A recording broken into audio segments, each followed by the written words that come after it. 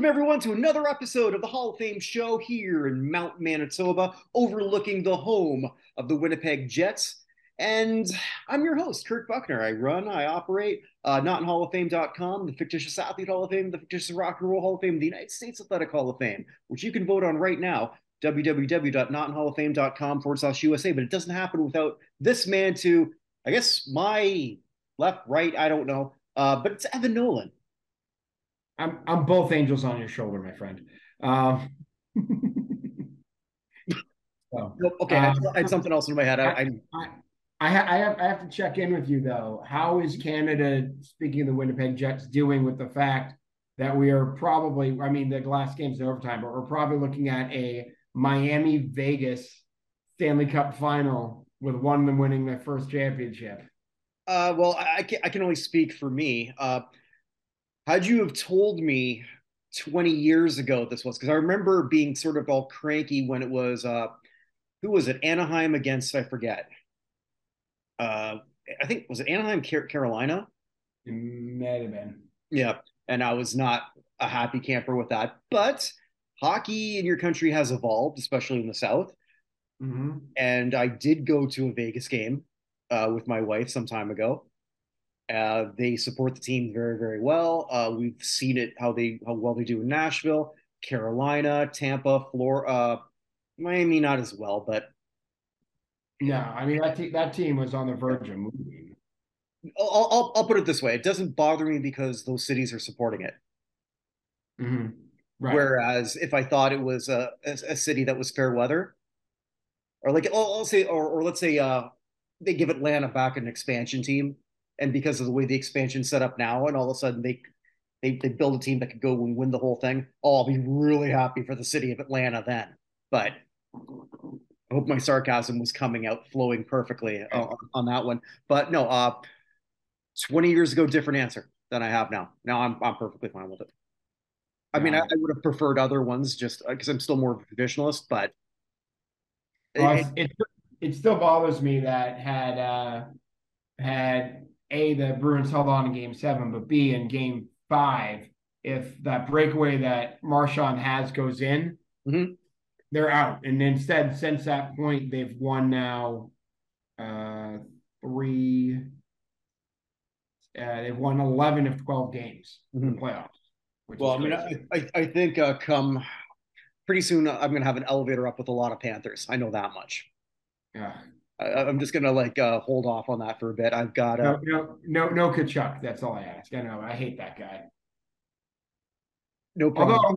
Although high school classmates with whom? Well, let's see. Let me take a guess here. All right, so I think he grew up in. Someone's still in the playoffs right now. Okay, well, let's see. Did he grow up in Arizona? You did not. Dad? Oh, he did not. Okay. Oh, I don't know who. Well, at least school grade class of Jason Tatum. Oh, okay. Still in the playoff. In St. Okay. Louis. So I would not have guessed that in. yeah, there's pictures of the two of them as like 12-year-olds together. I, So I will say this though, if and I know the Heat lost today, but holy crap! Okay, you're still in there, but I mean, like if you would have thought like beforehand, and I would have made the same offer to you. Okay, so you've got both Miami teams, and I have yeah. everybody else. You would have told me to f off how many times over? Yeah, no kidding. Yeah, I don't know. I mean, the Celtics should have already won the series. The Bruins should have put away the Panthers and didn't.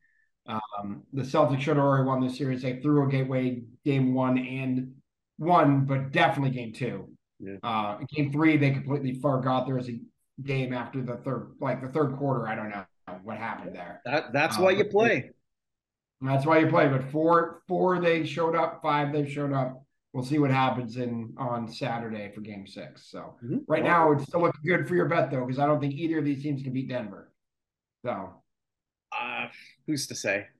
who's Just for that? anyone wondering what this, if you're a new listener, I made a wager over a beer, A but single beer. a single beer. Yes, we are like the two people in trading places. It's and here is your $1. Yeah. So The bet was that I took both Boston teams and he took the field. Both Boston teams won the championship. I won the bet, which obviously can't happen. If both Boston teams did not win, then he won the bet.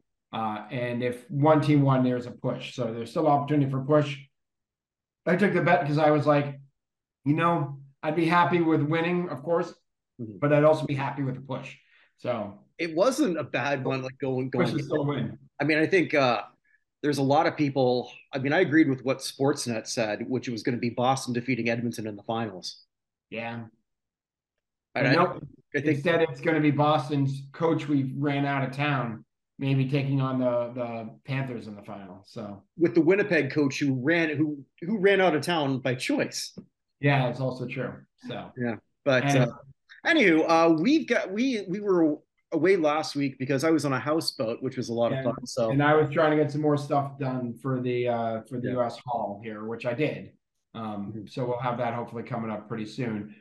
Should we start? I know we had a couple of major deaths this week. Yeah. Let's start with the R&B Hall, just so it's there and we can get out of the way. You want to do that, and then we'll just sort of like do. Yeah, let's just knock that out.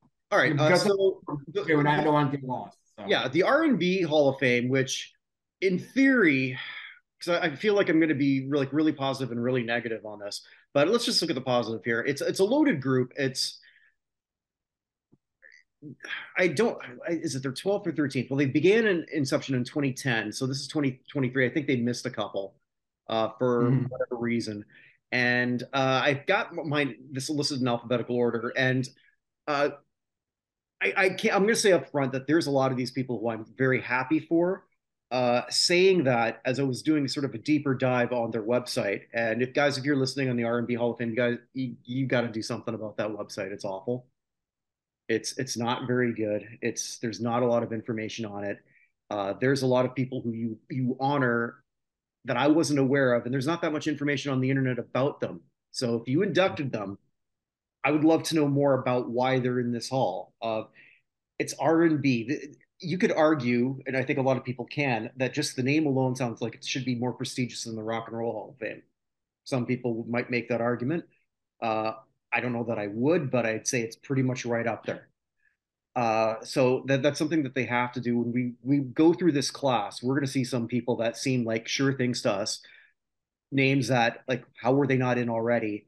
And who? And a couple, I couldn't find out anything. And I tried. I definitely tried. So I hope I did this as balanced as possible when I try to present that. But alphabetically speaking, probably the headliner when I saw most of the articles was Aaliyah. Someone who could have been a Janet Jackson-like star, I think.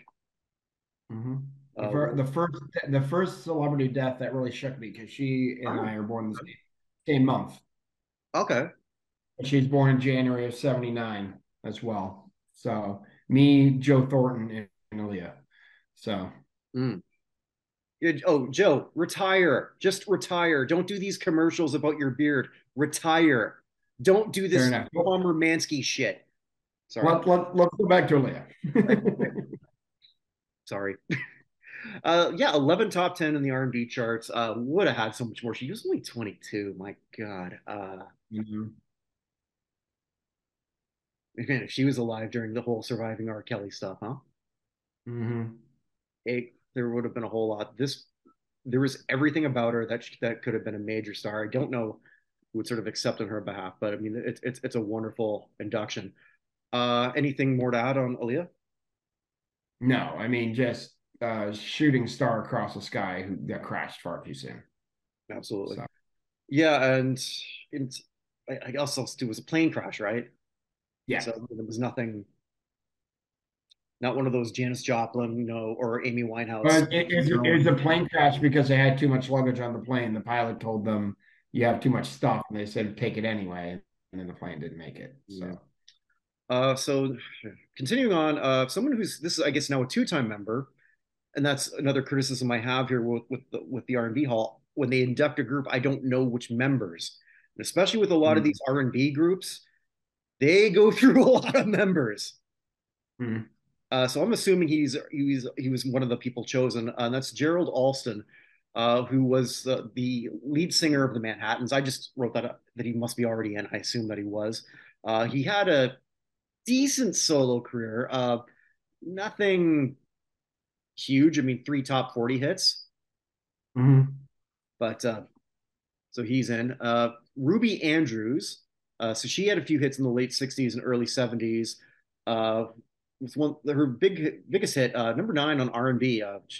I like this one a lot. Casanova, your playing days are over.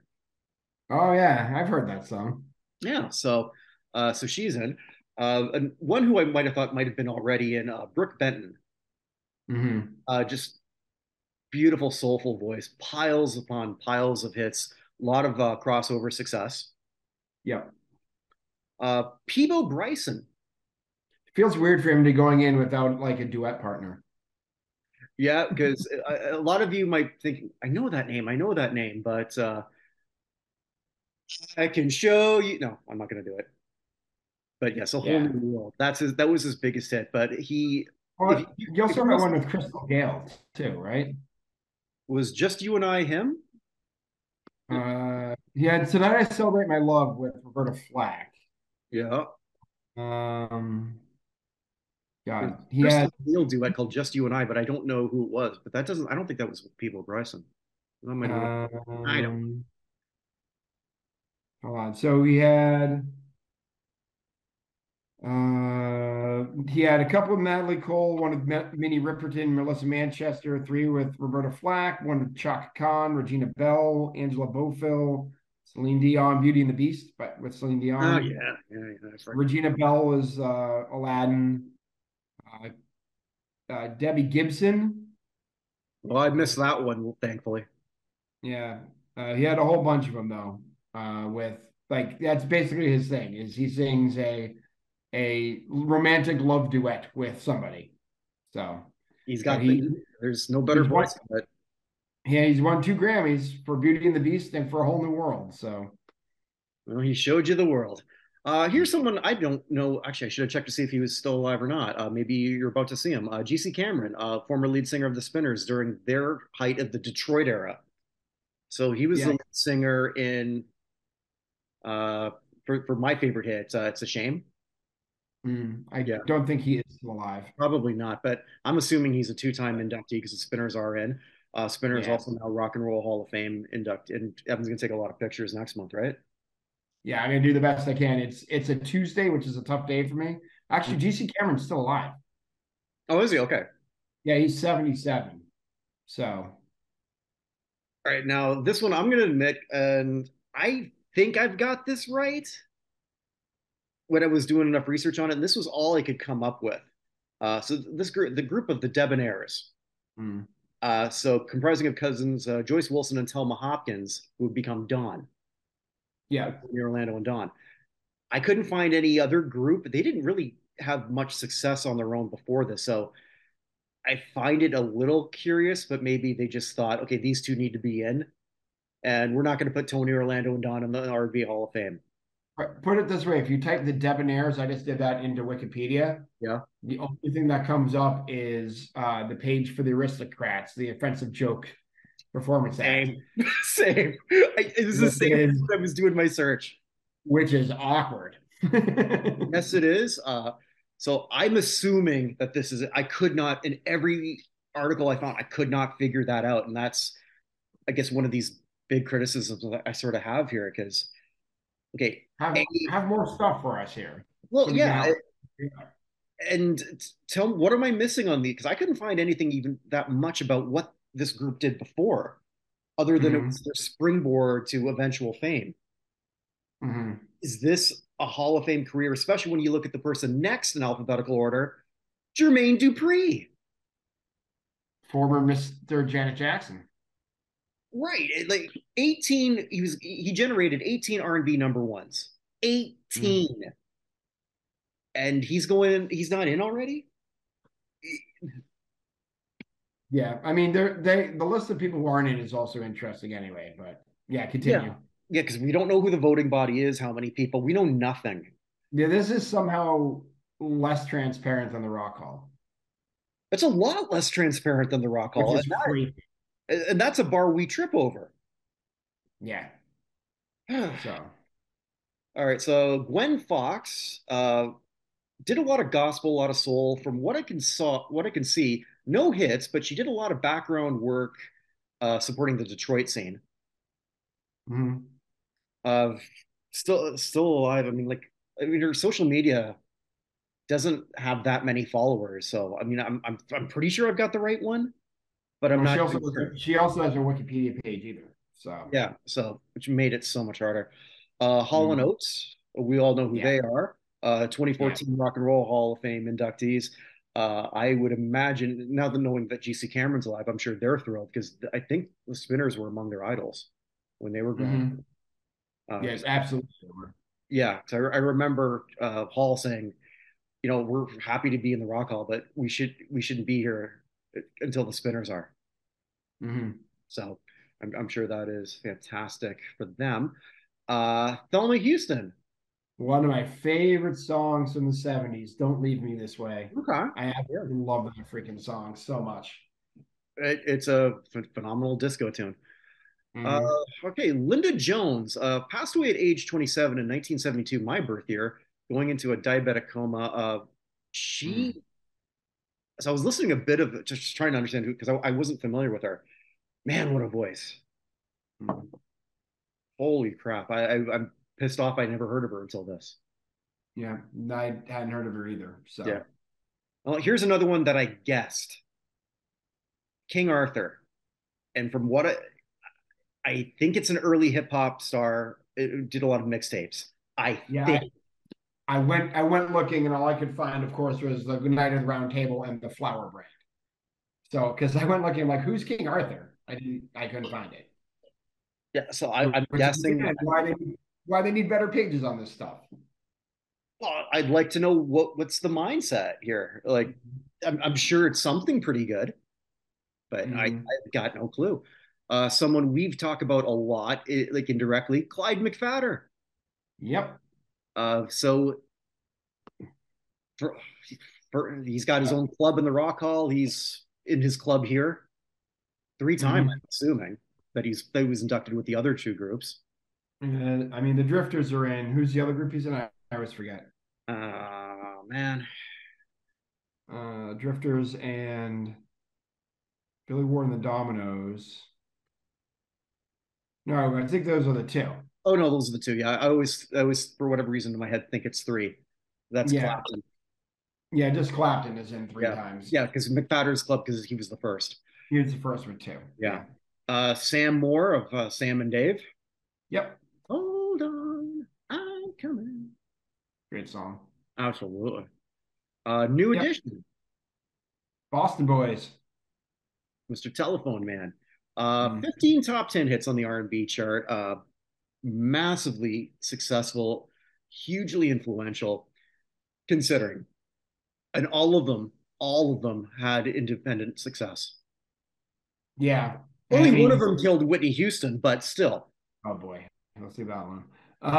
But yeah.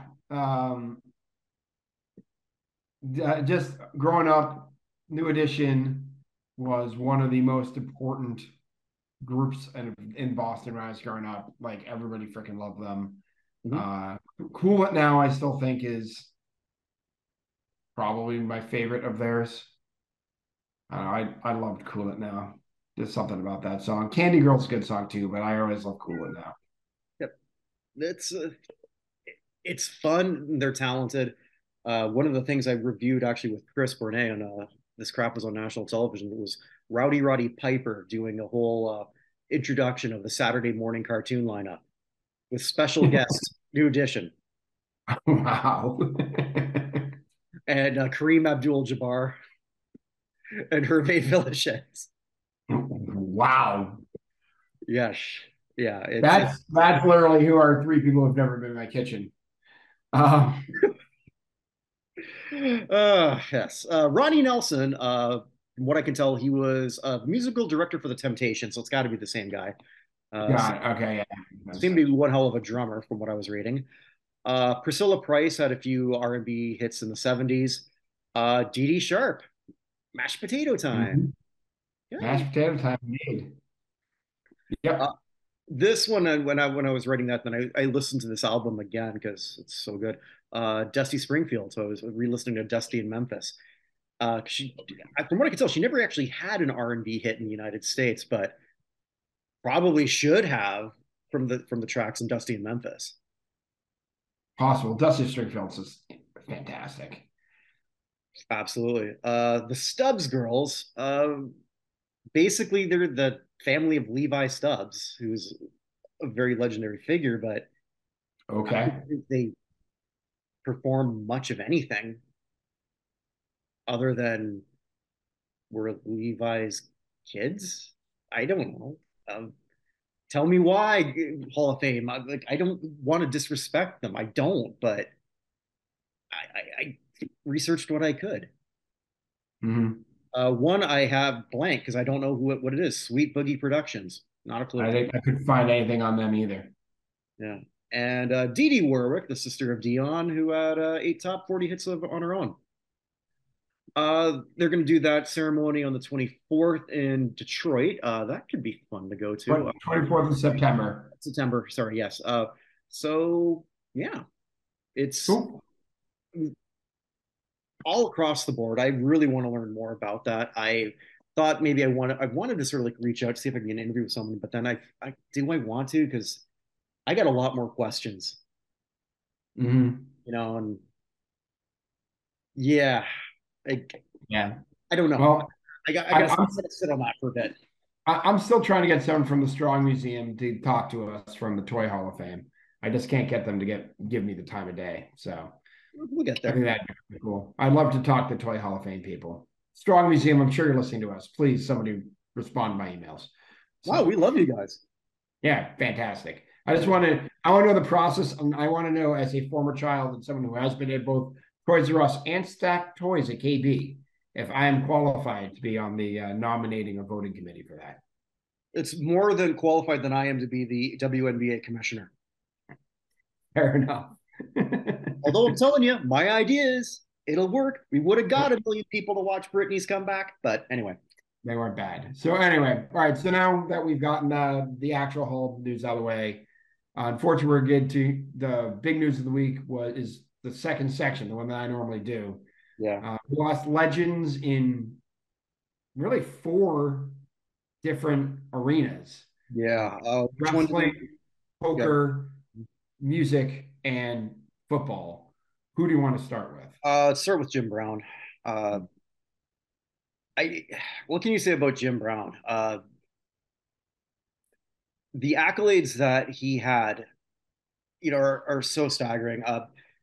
One of the most recent ones, I don't named by who is it? The College Football Hall of Fame is the greatest college football player of all time, Sure. which I don't know about that. I think though there's a case that he is the best pro football player of all time. I don't, I mean, put it this way. When Barry Sanders broke Jim Brown's record, Mhm. Barry said that his dad said, don't think this makes you better than Jim Brown. I didn't know that, but everyone Yeah. who has passed Jim Brown needed a lot more games to do it. He did it in 9 years. 9 years when they were playing less games. They're playing less games. Also, while being maybe the greatest two-sport athlete, honestly, you can make an argument with how good he was as a lacrosse player. Excellent lacrosse, played basketball. Apparently, he was also really good at ballroom dancing at Syracuse. Interesting. Yeah, well, I mean, again, it was on Wikipedia, so I don't know how accurate that is, but I mean, everything else there seems to be relatively so. Former MVP, NFL champion. Uh, there, you cannot talk about running backs without Jim Brown being one of the first people you talk about. It is not possible. Uh, and I think what also makes him such a special person is what he accomplished after. A leading figure in civil rights, a leading figure in just acting. You name it, everything he did it.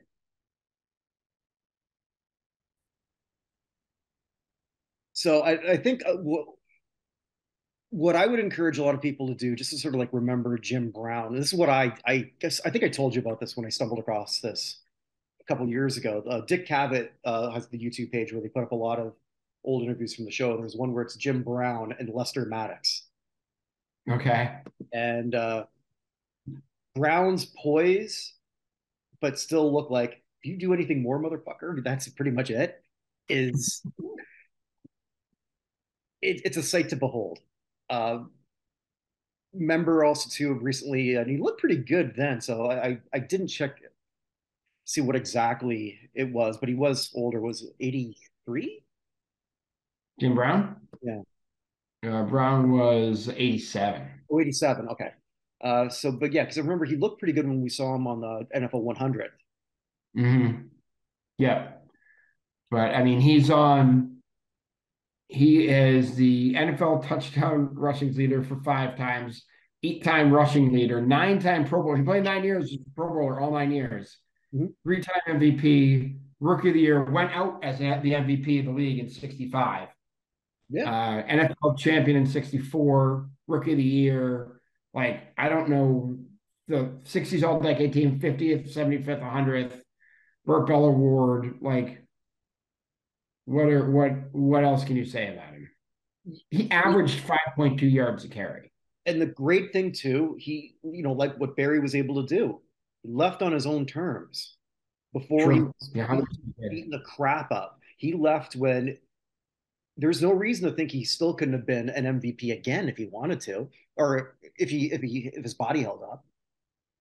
mm-hmm. Oh, he didn't leave the NFL a broken individual. He was still at the top of his game. He could have conceivably put that so far out of reach, but Mm-hmm.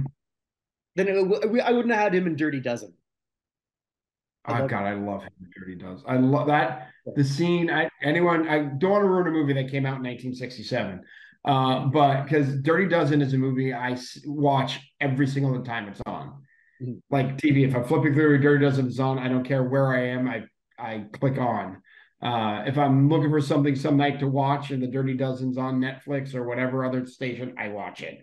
Mhm. But like that movie is one of the most important things to me. And the scene at the end with Jefferson uh, dropping the grenades to blow up the chateau is one of the. I watched it actually the day he died. Again, just that scene. Oh, okay. I found it on YouTube. It's clip 9 of 10, by the way, if you ever need to see the Dirty Dozen. When they have it on whatever the break it down is. But that movie is one of the most important movies in my life. And Jim Brown is just so like both menacing, but also like, God damn, I want that man on my side. I wish every soldier were like him. So I think also too, just even I should have read stuff behind the scenes for someone who I don't think he acted before. no, and that's the thing, because the other people in that movie, you've got Lee Marvin, Ernest Borgnine, George Kennedy, Robert Reed, John Cassavetes, Kelly Savalas, Mhm. why is Clint? Why can't they Clint's last name? Crap, I gotta get the guy's name, but like Clint uh, Howard's in this film. I don't remember that. Donald Sutherland is in this movie. Oddball. Yeah, Oddball. That's a different one, but this one he's Pinkley. Which one am I thinking of? Hogan's Heroes. Heroes. Yeah. Oh, No, this one, Pinkley has to pretend to be a general. He goes up to the soldier and he says, "Where are you from, soldier?" And he goes, "Madison City, Missouri, sir." Looks at him, goes, "Never heard of it." And just keeps walking. I don't know. I've seen the movie so many times. I love it so very much. But yeah, even in the movie with all those great actors, he still completely stands out. Oh, and I left out what's his name from Death Wish? Charles Bronson. Charles Bronson. Yeah. So, but even with all those incredible actors, he completely stands out in that film. So, Here's something to look up here while you're doing that. Although I had to know it's going to be like a movie for Evan, a football legend, and they're killing Nazis. I mean, that's right up there for you. But, yeah. I'm just looking up when Lee Marvin was born here. I want to see Lee if Marvin. This is the only time one of my tweets has ever been aggregated. Actually, because they had one of those things where they're talking about how people look older in the past. Mhm. I took a still scene from the Dirty Dozen with Lee Marvin and Charles Bronson entering the German chateau. And in that picture, Lee Marvin is 45 and Bronson is 43. And they both look like they're well into their 60s. It says here Marvin would have been 43. Sorry, that was it. It's 45 and 40 I just wanted to at see. that. I wanted to see if he was older or younger than you are now. He's younger than I am now. Okay, Yeah. 'cause I knew he was younger than me because I'm. I Yeah. can't remember. There's a story about Lee Marvin. I can't remember who he was trash. Lee Marvin was known as an incredible drinker. He was trash at a party and refused to give up his keys. So they took his keys. I can't remember who it was. Took his keys and Lee Marvin jumped on the roof of the car and held on. And so the driver's driving him home. Like if the driver's someone famous, I can't think who it is, gets pulled over by the cops. And the cop says, "Are you aware that Lee Marvin is on the roof of your car?" And he goes, "Yes, I'm just trying to get the man home." I can't remember who this told the story, but yeah. Anyway, back to Jim Brown. Yeah, I will say that like I think he is the goat. He's actually someone you can vote for on our hall because we have him as a Yes. nominee. Uh, I I'm glad Cleveland has a team. I Mm. would have hated for him to pass away. Granted, he wasn't sick then. That was a long time ago. But that would have been tragic if he would have died in that time frame. I think. I mean, I know when I was a kid, I thought the team was named after him. I'm sure I wasn't the only one. Mm. Probably, yeah. Yeah. Just every team was founded by in the night. Every team founded in the 1940s was founded by a guy with the last name of Brown.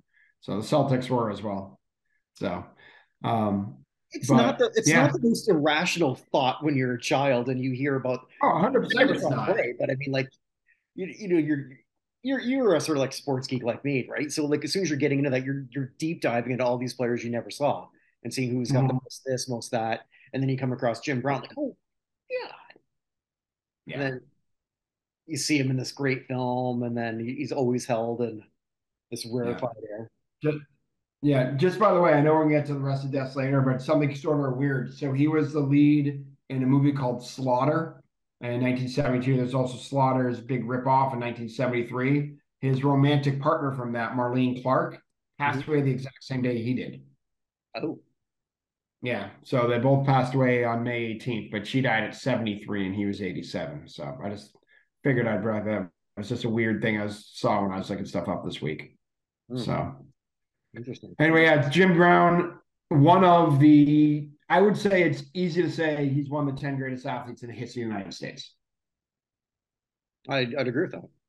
Yeah, I don't think there's any list you can have of the 10 greatest athletes in the U.S. history that doesn't include Jim Brown.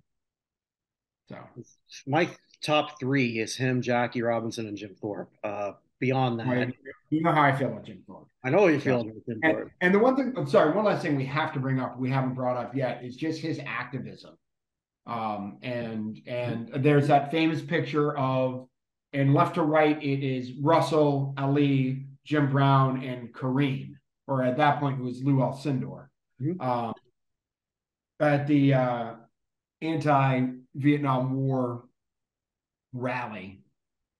Just a, or it's not even a rally. They had a sit down, but just one of the iconic pictures of the civil rights movement, and just a man who stood for his principles and fought for them uh, his entire life. So I don't know what else to say. Yeah. So Well, we lost another great one, and that's just recently. I think we should go to her next. yeah, 100%. She's Uh, next. Tina Turner, and Age 83. age 83. That's probably where I thought 83. Okay, yeah. Mm. Uh, Possibly the greatest comeback story in music, not just rock, just music history. For her to have come back from what she did. One half of Ike and Tina. Ike, brilliant musician, horrible individual, or horrible domestic partner. Yeah, when there was a story, just talk about that quickly. Morgan Fairchild posted something on Twitter Okay. about the first time she met Tina Turner. She was 17 years old and Huh? she was backstage at something. Yeah. And she was talking to Tina, and Ike literally came over and slammed Tina by the neck against the wall. And the 19-year-old Morgan Fairchild had no idea what the hell she was supposed to do about it. And their fight was over, and Tina went out and just absolutely sang her guts out as if nothing had ever happened. And Morgan Fairchild was like both disgusted and in awe. You should go look up the story Yeah, no, I that, will. I will. that she put up there. Um, So she went but through that for what, 20 years? yeah, long freaking time. Like 20 years, because if that was 17, she finally left him in 1976. So 18 years. I think I read that she joined the band when she was in 58. Mm-hmm. So Yeah, it was like 18 years of that were just finally reached the point. But even in that duo, I was watching a lot of that just of that era. I mean, I far prefer, and I know we just shit on Ike, and justifiably so. That's my favorite musical era of Tina Turner, personally, just because Ike is just fair so. enough. Sure. Uh, but I was trying to think of anyone. I mean, whenever we've got an artist, you can always sort of compare them to somebody. I mean, there's some you can't. Mick Jagger comes to mind. Bowie comes Mm. to mind. Tina Turner is in that era because there's no, or in that category. I'm trying to think who looks like her, who sounds like her, who has that presence, and I can't come up with anything. I mean, there are people who would fill those three spots, but not overlapping. Like the Venn Not diagram all in one. doesn't mesh. You Yeah, know what I mean? not all in one person. I do think so. When she was inducted into the Kennedy Honors, I Mm-hmm. think back in 2000 and it was five. The person who inducted her originally and did most of her songs was Beyonce. Um, and Beyonce is going to be the closest, but I don't think she hits Tina. Beyonce will have the greater. Well, she already does. Has the greater catalog. Right. What Beyonce doesn't have, and it's sort of it's summed up in Dreamgirls. You played the one with the weaker voice, Mm, and yeah. and it feels weird even taking a shot at Beyonce's voice because it's Yeah, so. we're not meaning to take a shot at Beyonce But here. Tina Turner I'm not is even saying that. is one. Tina Turner is one of one. Right, because it's not even that I'm saying that Tina's voice is necessarily even better than Beyonce. It's just you can't replicate Tina. You can't. Mm-mm. No. In really anything. And I was, I mean, I saw actually, I rewatched the movie just a few months ago. And I didn't know that she was sick. Actually, I just learned that a few months ago when Chris Bournet and I were shooting the shit just like off camera. And and he said, "Oh, she's not doing really well." And I don't know how I missed that, but Mm-hmm. that might have sort of triggered me what rewatching What's Love Got to Do with It. And just I think that era from 76 to 84 where she's in limbo, like absolute limbo, just Mm-hmm. living paycheck to paycheck. Uh, and for her to have a comeback at age 44, which let's be blunt, that doesn't happen in rock. She I believe is still the oldest female solo artist that topped the top 100, the No, Hot 100. Cher took that over. Oh, Cher took that over at the time. Believe. She was okay. Yeah, at the time that was the case. Cher took that with Believe. Okay. So, but and so I was trying to think because I knew we would be talking about that a lot today. So I was 12 when that happened, and I remember my mom getting excited, because she grew up with that. And then you're looking at Tina again. She's obviously older, and I'm just going from my 12-year-old perspective. But again, nobody looked like her. Mm-hmm. Nobody carried that with the swagger when we didn't know what that word was. That word didn't exist. Mm-hmm. And just for her to be able to do that, for her to have that perfect comeback song, especially for those who knew what she went through, Mm-hmm. and it stayed. I think a lot of people when she passed, you see a lot. There was a lot of songs that were trending on Twitter, like "River Deep, Mountain High," "Simply the Best." Although I think that was more meant not necessarily for the song, but Right. Right. Right. uh, like I said, for people to when they go back on Jim Brown, I'm going to encourage everyone. I think I've said this to you before, but I'm going to say this here again. I think the most slept on rock album of the 70s is Thing of All Covers, and it's Tina Turner Acid Queen, Yeah, 1975. you brought that up. Yeah, I thought I had, yeah, because I know I've thought this for a long time. So I that's the one I re-listened to because it's just that good. And yes, Mhm. she's doing other people's hits, and it does, and it don't matter. It It doesn't doesn't matter. matter. Yeah. Yeah. She first African American and first woman ever appear on the cover of Rolling Stone. Oh, really? Um, Okay. well, I Really? mean, it was the second episode. It was the second that did. Rolling Stone started 67, so it's the second issue. But she was still the first one there. Okay. I was thinking maybe it was 84. So, Oh no, no, no, no. It was back in 67. But she's twice in the Rock and Roll Hall of Fame and the Hollywood Rock of Fame. She was on the greatest 100 greatest artists of all time. mhm. Grammy Lifetime Achievement Award, 12 Grammys, one of the best-selling artists of all time. And in 1988, she set a Venice World Record for the largest paying audience for a solo performer, when she had 180,000 people come see her live. That still exists, right? That's I still a record. don't then. Let's see what it is. See what it is now. Um, Here we got it. So that was at Maracana Stadium in Rio, broken in 1990 by Paul McCartney at the same stadium. The current record is allegedly 500,000 in March of 2017 by somebody named Indio Solari, an Argentine musician and singer. So this was in the city of Olavarria, which is in near Buenos Aires. Hmm. So yeah. Correct me if I'm So wrong. Tina was one of your biggest wants, I believe, for the Rock Hall. oh yeah, Tina was She was number one, was she not? yeah. Okay, that's what I thought. I Yeah, Tina was one for a very long time. okay. Yeah. And my new number one is Patty LaBelle. It's Diana Ross is there as well, but Diana Ross is at least in once. Patty's not in at all. So Oh, I thought it was actually Diana Ross higher than Patti LaBelle for you, but okay. I will take either, Uh-huh. but Patty LaBelle and of course and Cher is there as well. I have they're just people who you can't write the history of music without. They need to be in somehow. I think Cher should be on her own, other than with Sonny. But if it's with Sonny, that's not going to hurt me either. She needs to be in there. So, The ghost all of you people, Bob Mackie all you should be. people advocating for novelty acts like the B-52s. Sorry, I can't help but take a shot. Let's get these other folks in first. I thought when you were sort of going that sarcastic thing, it was going to be Sticks, but okay. Yeah, Six isn't a novelty act. Six just sucks. Well, no, Uh, that was before you said novelty, right? oh Because yeah, yeah, I, yeah. Yeah, Six just sucks. you know, it's The B-52s are a very enjoyable novelty act. So if you're gonna put B-50, I'll hear your arguments of B-52s another day.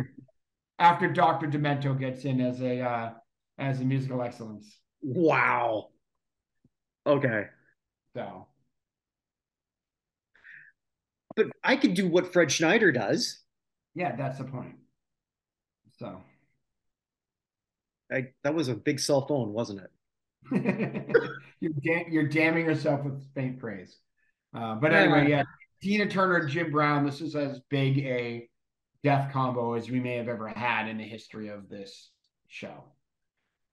Really, yeah. I'd say so. Yeah. I'd say so. And what I thought, if we'd done the show last week, Mhm. the biggest name would have been Doyle Brunson. Yeah. Poker Hall of Fame Legend. inductee. I'm not a big poker player, but I mean, I certainly know who he is, why he's important. There's just something about this affable cowboy looking guy Mm-hmm. who looks like he's seen it all, done it all, probably because he has. First, not the most successful poker player, but the first star, from what I can Yeah. tell. Yep, he had 10 bracelets, 26 final tables, finished the money 37 times. Although I have to say, back when he was at his peak in 76 and 77, he did not look like the affable cowboy. He looked like the mob accountant. Like no hair, like thick glasses, like a cheap, you know, and the mob accountant on vacation is exactly what he looked like at that point. He one of the people whose style got better as he got older. But yeah, one of the great poker players of all time, an absolute living legend. And where poker exploded around what 06, 07, probably somewhere in there. Brunson was like He's the put out there like godfather. he's put out there like Richard Petty. Does that make sense? Yes, Like, yeah, yeah. like the grandfather of the sport, the guy who's holding all the things whoever is looking up to. Um, Although Petty career in NASCAR, it goes more than Doyle's in or Brunson's in poker, but like that's how he was kind of held out as this affable grandfather, down home figure who absolutely dominated in the 70s. I believe it's still like at the final table of the World Series of Poker. I think they call it the Doyle Brunson table. Am I correct on that? I think. That may be true. I watched poker a lot in my 20s and I haven't really since. Okay, So so note to self: do not play poker with Evan. I have three I have three superpowers. Okay. One of these superpowers is if I am in a poker tournament, and I haven't done it for quite a few years now. If I'm not eliminated in the first two or three people, I will finish second. Okay. And I brought that up the last poker tournament I can remember being in was at New York Life had a retreat and we just had some people playing poker there. I told people that we had like 25 people at the beginning and I was all in on a hand and I ended up winning it. I'm like, guys, I'm finishing second now. And everybody laughed at me. And then 6 hours later, I was the two of us at the final table and I ended up finishing second. And they're like, how did you know? I'm like, it's one of my superpowers. I What are don't the know other why. two? I am very. You can give me any picture, and I will pick out the perfect frame and batting for it. My wife, when we go to when we go to Michael's, if we ever have anything, it's the only thing she lets me do. She's like, "You're way better at this than anyone I've ever met." And the third one, I'm going to keep secret for another time. I don't give away all my secrets. So there we Okay. go. One of my superpowers is whenever we go to Michael's, I don't go. No, it's weird. Like even the people Michael's like, I would never pick that, but that's perfect. I don't know why. I just get the frame and batting and everything the right way. There So you go. I'm not good at anything else in interior design. I got that. So All right. So so do Doyle we? Brunson was 89 years old. Yeah. Do we do the fourth big name, or do we just go with the But whole list of everything? well, let's just do the fourth big name now. And All right. this is all new. Superstar Billy Graham. Superstar. Yeah. Superstar Billy Graham. His big run was before my time. Uh, while we're doing this, take a look at what he just do a Google search of him and but just type in 1976 or 77 because I want you to take a look at what he looked like then. Uh, Born Wayne Coleman, he didn't get into wrestling until he was 30, and he was trained by Stu Hart, Bret Hart's father, and so the legendary family in Calgary. And he was a bodybuilder. He was also an evangelist, and he got sort of when in his first sort of like shtick, he was paired up with the Graham brothers. So like he was sort of like one of the kayfabe brothers of that family that had Eddie, Dr. Jerry, Crazy Luke, and he just went with Billy because he was an evangelist, and there was an actual Billy Graham who was a massive.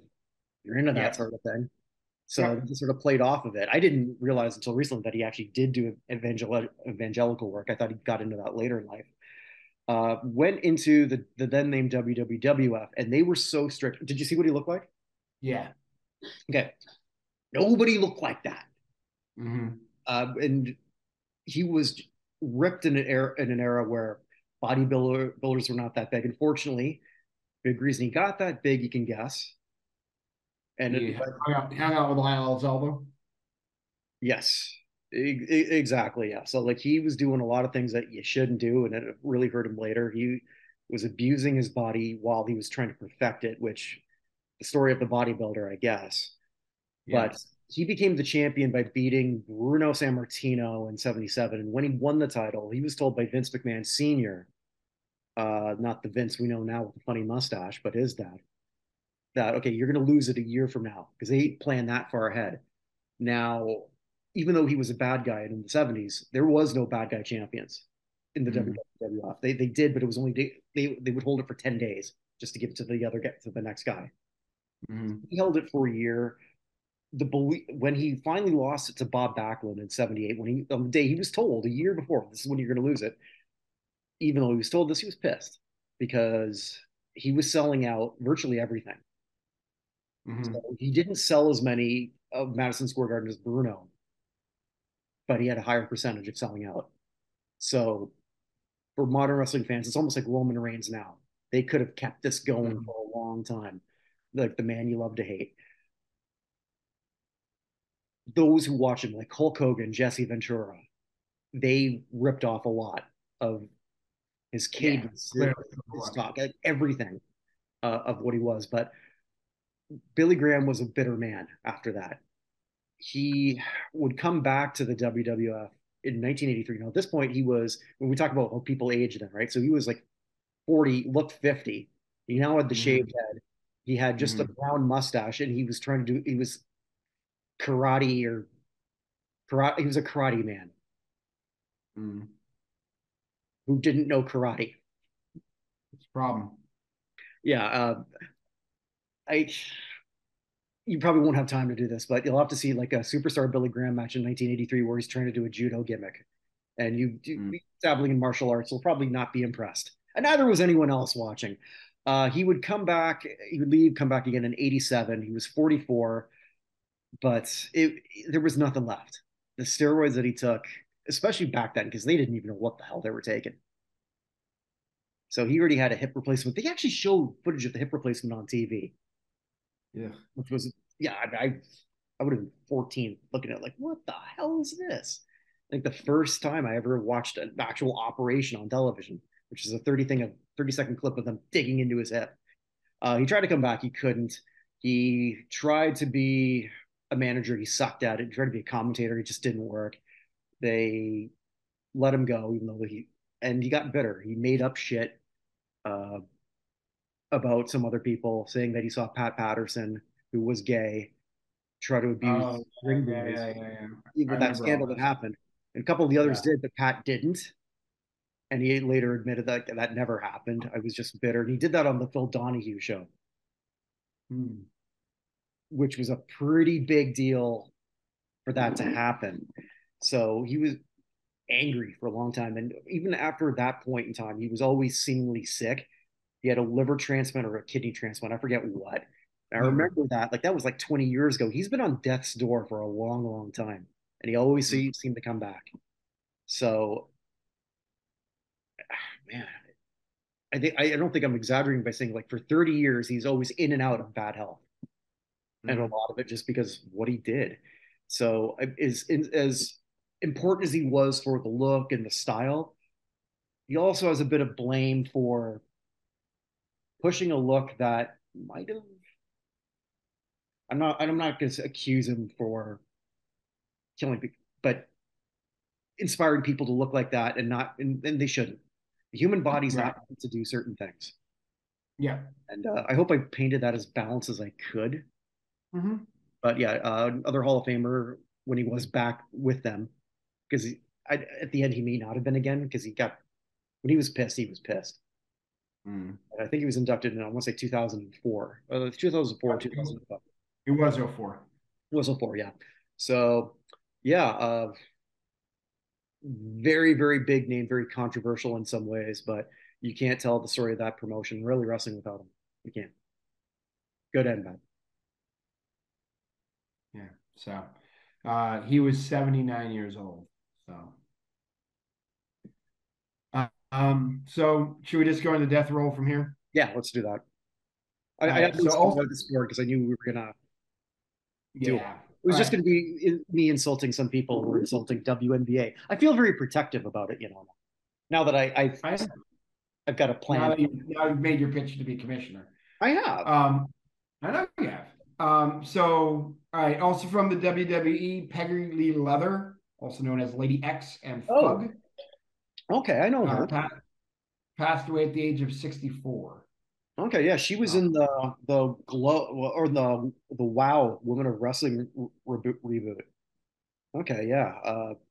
Okay, I remember her. Yeah. yeah, yeah. So she retired in 2013. And she passed away at the age of 64. Mhm. From try to close some of these windows to get everything going. From the world of boxing, I get this to load. Former WBA World Light Heavyweight or Lightweight title holder Claude Noel from Trinidad and Tobago passed away at the age of 74. You said Um, lightweight? lightweight, yeah. Okay. He held the lightweight title in from 79 through 81. Okay. So some successful title defenses there. Yeah. So he was 31 and 10 in his career. Most of those 10 losses took place at the very end. So, I'll have to look up if he was the only champion from Trinidad. I don't think they had a whole lot of boxers.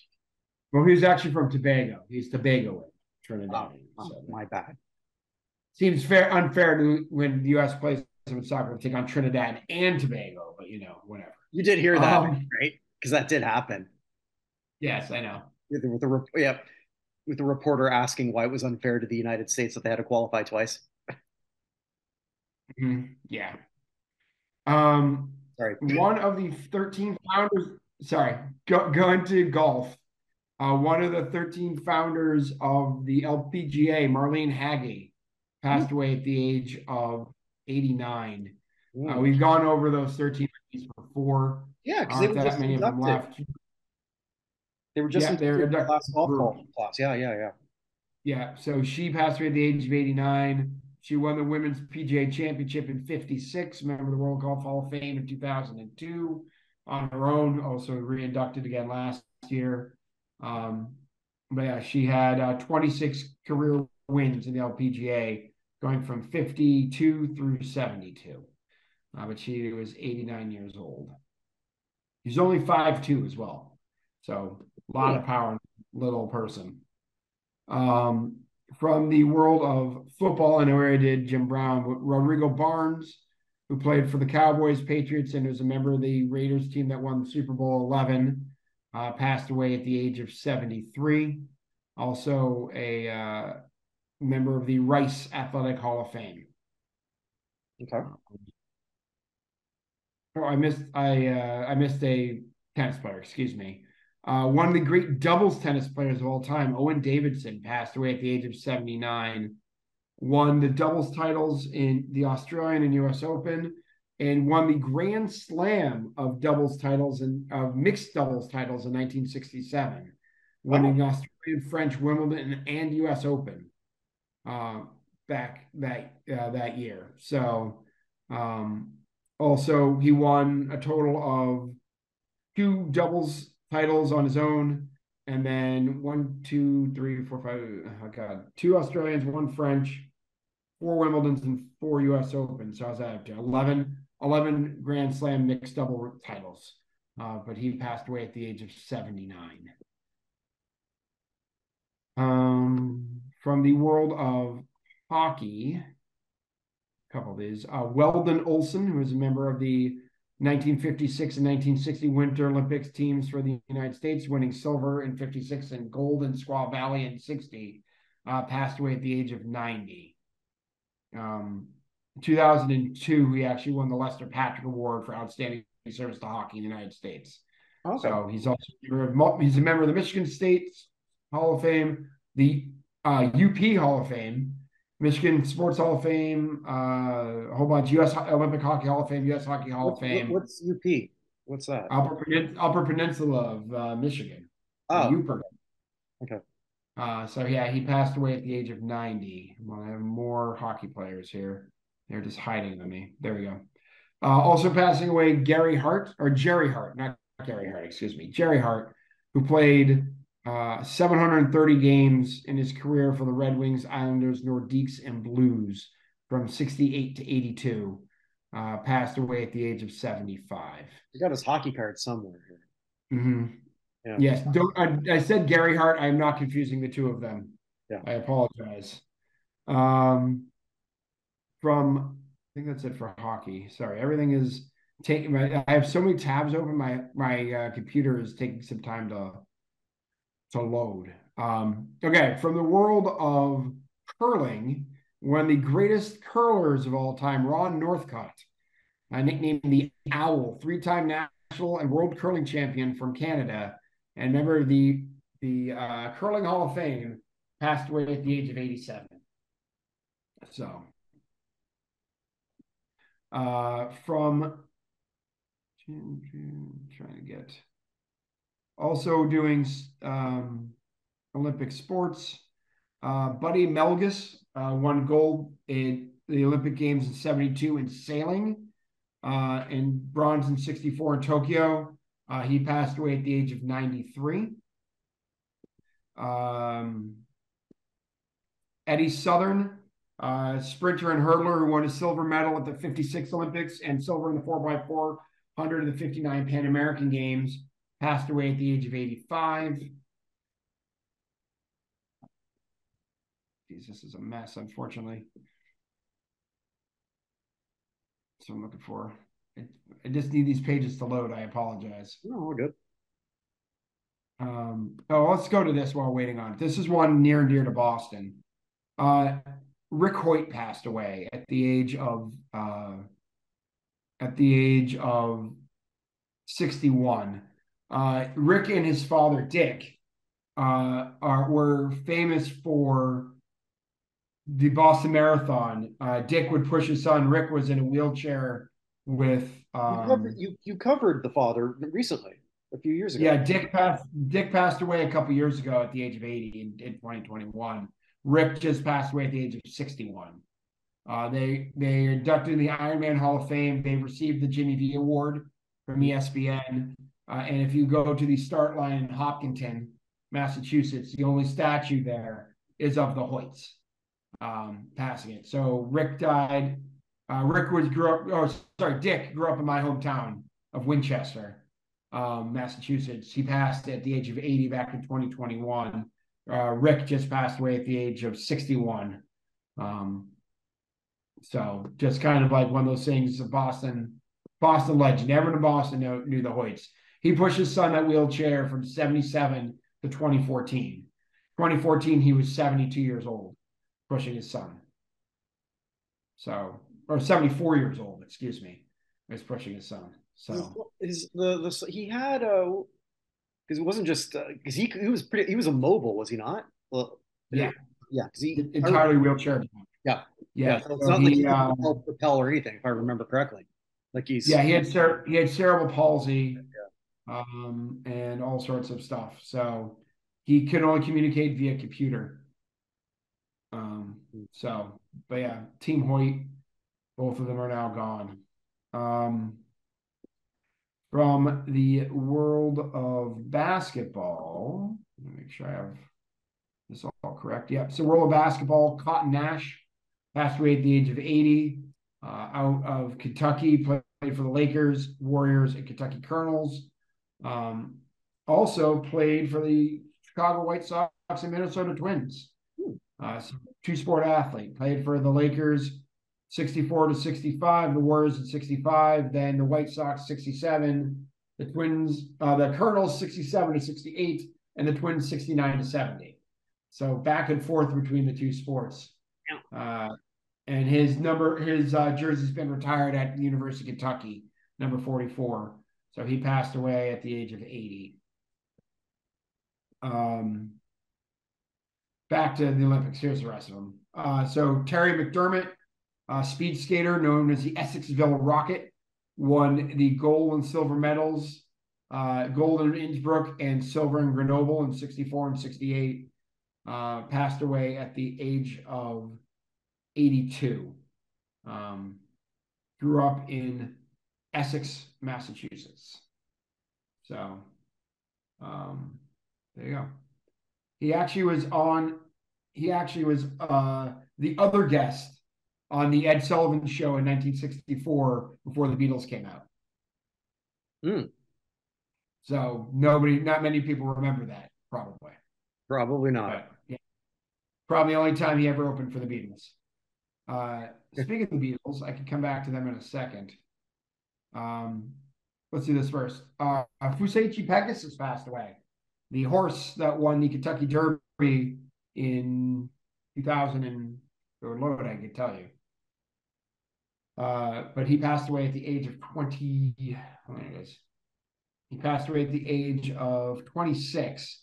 He won the Kentucky Derby in 2000. So, and set a record at auction selling $70 million just a stud after that. That's the best, that's the best athlete essentially job Yeah. is a thoroughbred racehorse. I mean, what's your job after you've competed? To fuck. To get as many attractive females of your species and fornicate with them. That's your job. That is literally Yeah. your job now. Yeah, and people pay $70 million so you have the opportunity to do that. So There's so few of us who has sperm that are that important so few. That is entirely true. of us. Yes, us is a word. We had a couple people from baseball. Futoshi Nakanishi, the Japanese Baseball Hall of Famer, passed away at the age of 90. Was a legendary both as a player and a manager. As a Rookie of the Year in Japan in 1952, won the MVP in 56. 7 times member of the best 9, which is their basically first team sort of there, and 3-time Japan Series champion. He passed away, as I said, at the age of 90. Also passing away, Don Denkinger passed away, the umpire from 69 to 98. Best known for the call he blew than anything else, the safe call for the Royals against the Cardinals in the 85 World Series. But he passed away at the age of 86. Okay. Now, basically, we have, I forgot the, I don't know if we're including this within the Beige Mistress, but Andres Ardorjan, the first ever Hungarian Grand Chess Master, passed away at the age of 73. I don't know if that counts. Only the beige mistress knows for sure. One of the Beige Mistress knows for sure. And I do want to bring up one other person before we get to everyone else's music. Helmut Berger, who was kind of like an androgynous sex symbol in a whole bunch of different movies and TV shows over the years, passed away at the age of 78. All right, I look up who that is. Helmut Berger. Yeah, Helmut Berger. Okay. Yeah, it seems like I've seen that before. Oh, well, actually, that was the first thing that came. I swear that all this stuff they know exactly. How the hell did that come up almost right away? Yeah, I don't know what to tell you. So 78. Everybody else we lost this year is from music. So let's just do this quickly. Lester Ska Sterling, and also known as Mr. Versatile, Jamaican trumpet and saxophone player, one of the key people in creating the ska music sound. Passed away at the age of 87, and one of the founding members of the Skatalites, which is where ska comes from, the name. Also passing away, Pete Brown, who known for his work with Cream and Jack Bruce. All he did was write "Sunshine of Your Love," "White Room with Black Curtains," and "I Feel Free." Other than that, So other than that, what was he good at? So he passed away at the age of 82. From Metal Church, hold on. It got all frozen on me. From Metal Church, drummer Kirk Arrington passed away at the age of 61. Guitarist Sheldon Reynolds, who played with Sun, the Commodores, and Earth, Wind, and Fire, passed away at the age of 63. Also performed with Smokey Robinson and a whole bunch of other folks as well, but was actually toured with Earth, Wind, and Fire. Bill Lee, the father of Spike Lee, passed away at the age of 84. composed the music for things like She's Gotta Have It, Do the Right Thing, and Mo Better Blues for his son. I didn't know. I did not Uh, know that his father was a musician. yeah, he's a jazz musician, double bass guitar. Also played with, and one of those people again, he's a session musician. Played with Cat Stevens, Harry Belafonte, Gordon Lightfoot, Aretha Franklin, Odetta, Simon and Garfunkel, Ian and Sylvia, Burt Bacharach, Peter Paul Mary, Arlo Guthrie, John Lee Hooker, Duke Ellington, the Clancy Brothers, and Bob Dylan. And he's the guy playing bass guitar on It's All Over Now, Baby Blue for Bob Dylan, for example. Oh, wow. So he and Dylan are actually the only two people performing on the original track of that. Huh. But he passed away at the age of 94. I Uh, heard of him. It's okay. yeah, Yeah. just a few more. Another session musician, John Gilbin, acoustic and bass player, played with Peter Gabriel, Annie Lennox, Manfred Manns, Earth Band, Phil Collins, Fish, Simple Minds, Kate Bush, Yes, like a whole bunch of people. He passed away at the age of 71. I love these session musicians just because Oh, they're ridiculous absolutely. people they play with. Um, Richard Landis, who passed away at the age of 77. Um, a studio producer, did all sorts of stuff with Poco and Juice Newton, the Smithereens, Tina Turner. He actually was Tina Turner recorded at his studio. Vince Gill, Tori Amos, Joan Armatrading, all sorts of folks like that. He passed away, as I said, at the age of 77. Algie Ward, punk rock and heavy metal bass guitarist who played with the Saints, more I think of him most with the Damned, passed away at the age of 63. Floyd Newman, saxophonist, band leader, member of the Memphis Horns, member of B.B. King's backing band in the 1940s. He passed away at the age of 92. I'm sorry, 91. I miscounted there. And then, as I said, I was going to bring up a Beatle here. The guy who took over as their temporary bass guitarist, Chaz Newby, who played with the Beatles for only 4 engagements, passed away at the age of 81. I've never heard that name before. Yeah, he was supposed to go with them. The Beatles were going back to West Germany for their second trip, and he refused to. He decided he wanted to go back to college rather than keep playing with the band. Wow. So You think McCartney. you think he got drunk with Pete Best all the time? No, Best was the one who recommended him, so probably. Yeah, so when he left, they tried to get Harrison, but he refused to switch to bass. So McCartney, who's playing piano and guitar, just reluctantly became the bass player after Newby left. So, and the last name I want to bring up, I guess the biggest name outside Tina Turner passed away. The bassist for the Smiths, Andy Rourke, passed away at the age of 59. So he joined the Smiths after their first gig. So Johnny Marr and he had been friends all in school, and when their first bass player wasn't working out, they brought Andy Rourke in. So he was officially with them since the beginning. Also recorded with Sinead O'Connell, Pretenders, early 90s, and things like that. But he was only 59 years old. I don't know what he passed from. Pancreatic cancer. So just the Smiths are one of those bands. I don't know when they'll get in because Morrissey's an asshole. But if they do, Andy Rourke is certainly one of the people who's going to be going in with him. It's just unfortunate he's not around for it. So yeah, the Morrissey acceptance speech will be. I don't know if interesting is the right word. My name is Morrissey and I'm depressed. Yeah, that man is That man is Morrissey. That's another one of one in a bad way. Because it must be awful to be talented, good looking, and adored by virtually everybody. Yeah. And yet be emo. It's just not fair. Yeah, the Smiths will be number one on the new list. By the way, they've Yeah. taken over the number one spot. It's taking me a little bit longer just to Over Coldplay. Coldplay's top 10. I hate Coldplay, but the votes have been good. Actually, I'll tell you this now. Out of people who've gotten at least 25 votes, take a guess who's actually got the highest percentage. All right, I'll have to give you a Give hint. me. Right? Yeah. I mean, there's too big a group.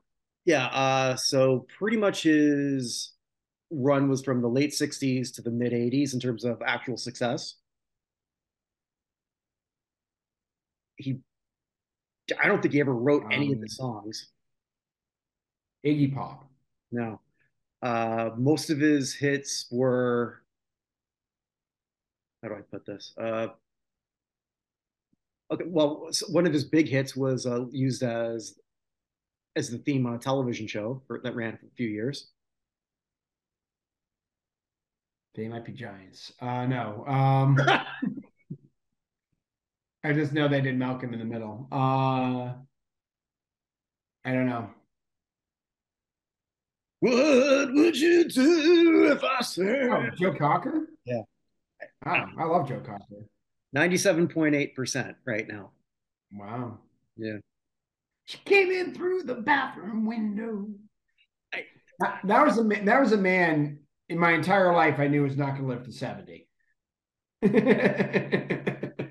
beat a lot of odds. I'm telling you that. He did. He made it to his 60s, but that was about it. So when Joe Cocker died, you're like, yeah, this seems about the right time.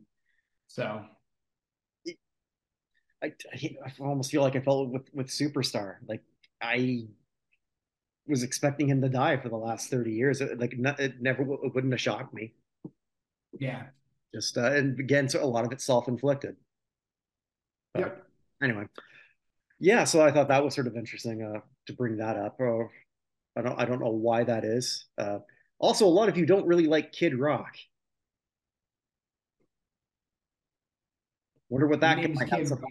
I'm a Capricorn, Detroit cities where so here's the problem with Kid Rock. Sorry. There are lots of problems with Kid Rock, but my biggest problem with Kid Rock is he says, singing Sweet Home Alabama all summer long. He's not singing a song over Sweet Home Alabama. He's singing over Werewolves of I, London. I It don't drives disagree. me insane every single time it comes on. And I love Werewolves of London. So I Mhm. have no problem with the bass line. I don't mind that's the Kid Rock song that we hear on everything. But come on, if you're gonna sing about Sweet Home Alabama, just use Sweet Home Alabama. Is I will go to my grave saying "Ba Wada Ba" is a banger.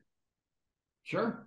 I absolutely love that song. I will Love go it. to my grave saying that I've never seen him and Dr. Phil in the same room. I think you've said that before. I think is there a meme that shows that or something? Like, Yeah, they look exactly alike. He looks exactly like Dr. Phil right now. If Dr. Phil took an AR-15 and shot Bud Light cases. yeah, I So guess you need target. I don't know. I'm uh, staying out of that one. probably the best. I'm just saying that's the last time we've seen anyone seen him do anything. So, but his duet partner got in with Sheryl Crow. So you never know. Were they not a couple for a bit at one point? I have. I hope not. I have no. I'm really bad at celebrity couples. Yeah, I am too. So Especially now, considering I don't know what a celebrity is anymore. yeah, Maybe we there. are. We have an IMDb page. There you go. That's true. I'm looking at two That's true. celebrities right But here. but there was one on Twitter like a month ago where someone like took a screenshot of the headline of a article and said, "I have no idea what any of the words in this sentence mean." And I was like, it's like some person had gotten an argument with some person over something, and I had no idea who either the people were or the thing they were talking about. I was like, yeah, that's me. The great thing about getting older is you just care a lot less about a lot of things that were very frivolous at one point. As I That is say true. this while we do have a kind of a frivolous show, but anyway, uh, Yeah. it's still fun. All right, moving on. Elevator up, Elevator down. Elevator up, elevator down. It is my section where I look at somebody in the past, I guess in this case, 2 weeks, who have made a better Hall of Fame case or a worse Hall of Fame case. I've got three this time. One is I'm just going to gloss over because it's a repeat offender. John Morant, what are you doing? Uh, Oh shit. Somebody get this. I know they already did a wellness check. I don't know what's going on in this guy's head. I want him to be okay. I really do, but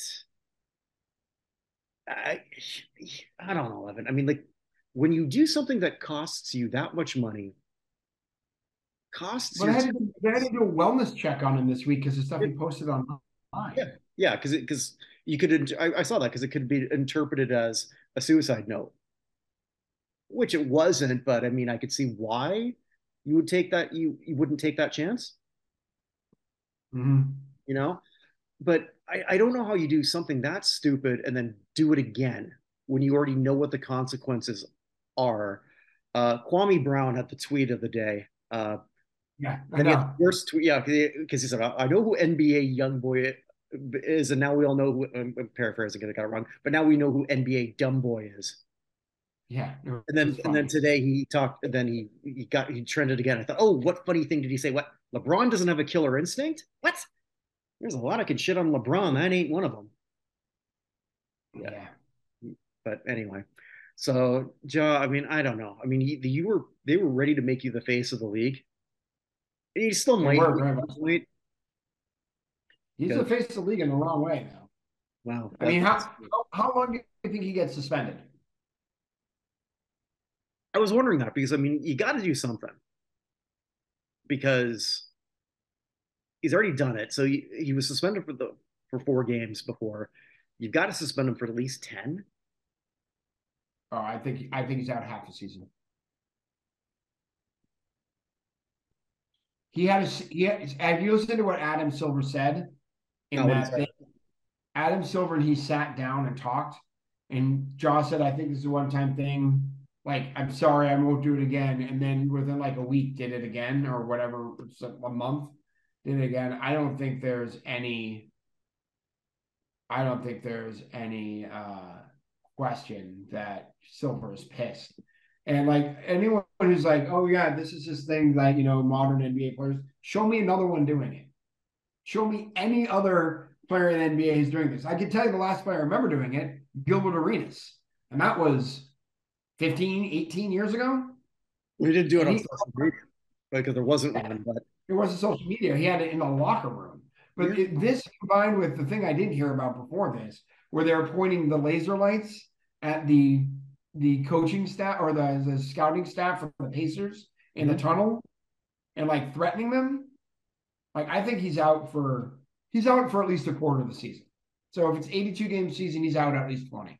I'd say 20 to 25 is probably where we end up. If it's a half a season, I'm not shocked though. Silver's gonna nip this in the bud.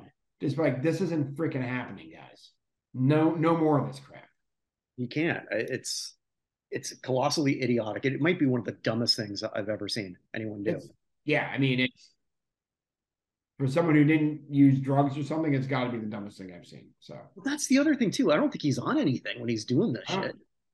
I mean, dude wants to be a dude wants to be a gangster. Like what was it? Big Wozni, whatever his name is from The Ringer, said that he thinks that Josh should go and have an internship with a gang, just hang out with her for a couple of weeks and see what that life is really like. It's like the old saying goes, and you can use that for almost anything. Cool people don't tell you they're cool. Gangsters don't have to tell you they're a gangster. And you can Right. sort of like use that for a whole whack of other. It's like I would say, no, I'm going to dump on LeBron.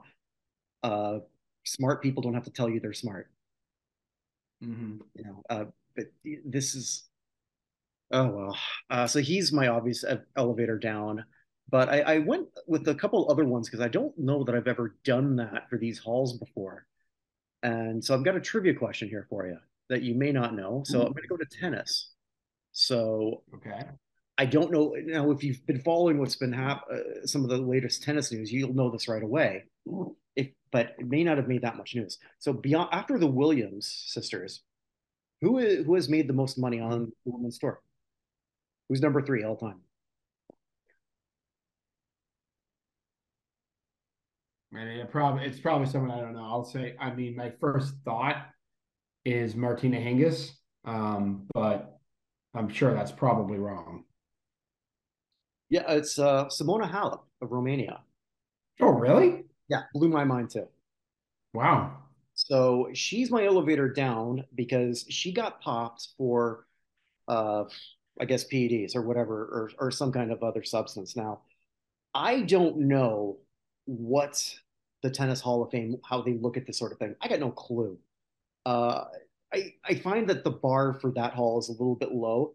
I call it sort of the Capriati, because Jennifer Capriati Okay. is in the hall and I thought, man, didn't she sort of Dave Parker her way out of this? But no, she didn't. She only has like 14 wins and two majors. Simona's got Mhm. two majors, but 24 wins or 22. I forget exactly how much. But she's now contesting this. But let's be blunt. We know how this usually always plays out. So I can say elevator down, but I don't know if the hall even knows about this Karis. I have no clue Mhm. if that's a factor at all. I suspect it isn't, but we'll see. I mean, so it's her. I mean, Sharapova still plays, right? Maybe. I So haven't paid that much. As I used to be really into tennis, but since I've had kids, stuff has fallen the wayside, and tennis is one of those things. some So things have to go. I haven't following it. College football, tennis, and recently college basketball, and honestly baseball. Even I'll watch a little bit now, but even baseball has begun to fall off for me. So Well, for me, it's part of my gig as a trophy husband. But anyway, fair enough. yeah. So I have an elevator up, and this is going to be really interesting because again, this might do absolutely nothing. Mhm. But it's a PGA champion winner, Brooks Koepka, who's now a five-time major winner, but he's the Oh first yes. winner while he's pretty much signed to the LIV. Mhm. So we know how the Hall. I'm pretty sure we know the Hall does not take kindly to this based on their whole tradition. Again, I don't know this for sure. I think I Mhm. read something to that effect, but I could be mistaken. But now he's added a fifth. He's a member of the five-time club.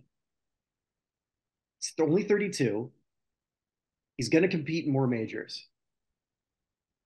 I This may do absolutely nothing because they might have already sort of a lot of the people who might be voting on this say, you're there, you're not coming in here. Mhm. I guess we'll find out with a couple people who are going to be coming up who are bigger names than Kepke.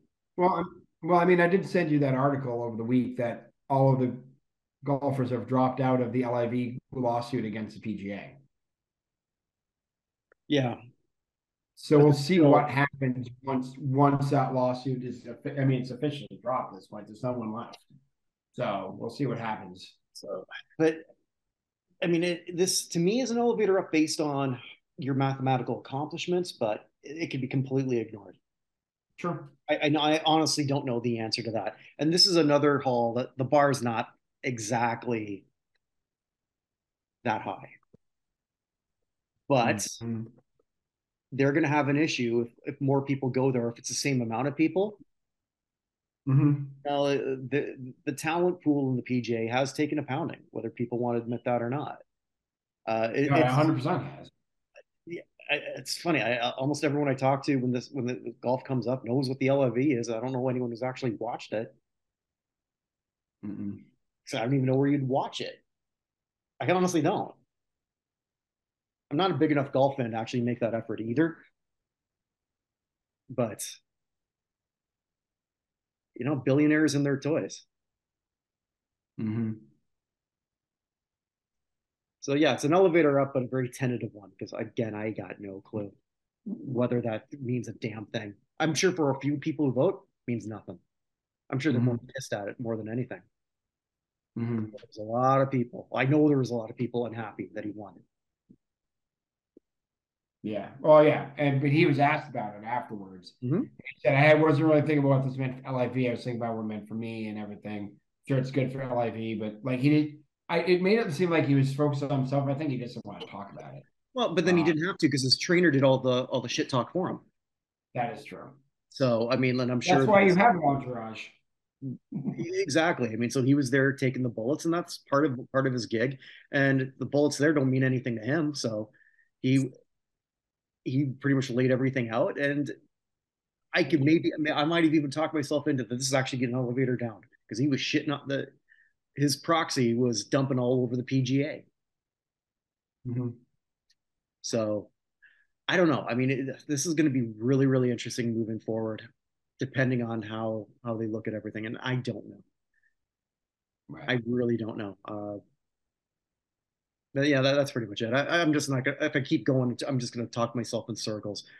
Good, bad, and ugly. What do you got?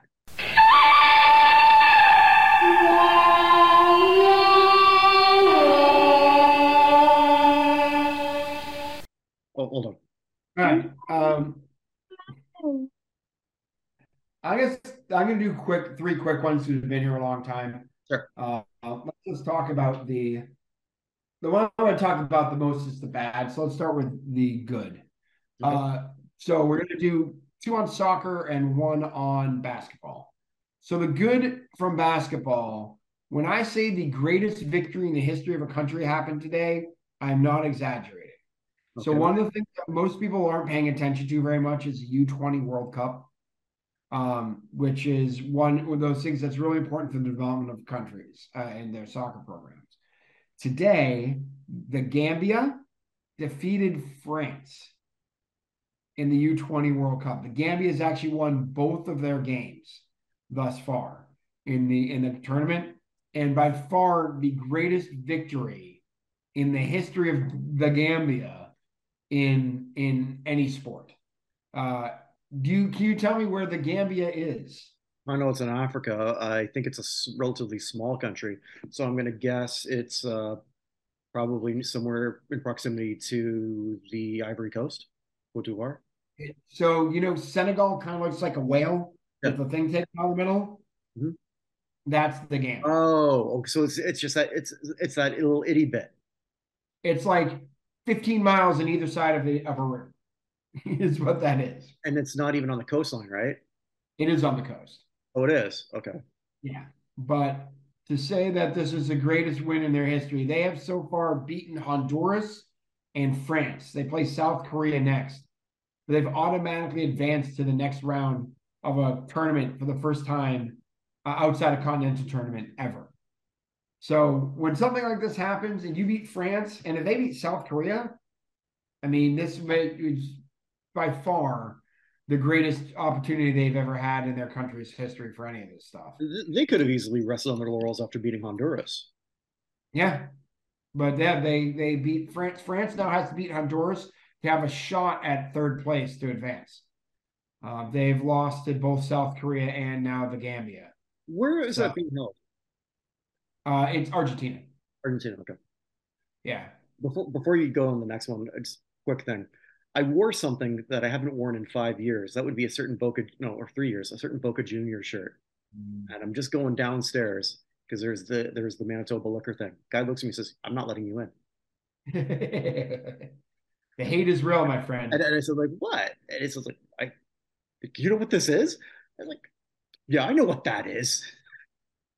So I thought, man, I, I automatically I thought of you. But anyway, go on. So anyway, so good for them. They've advanced to the second round, the knockout stages.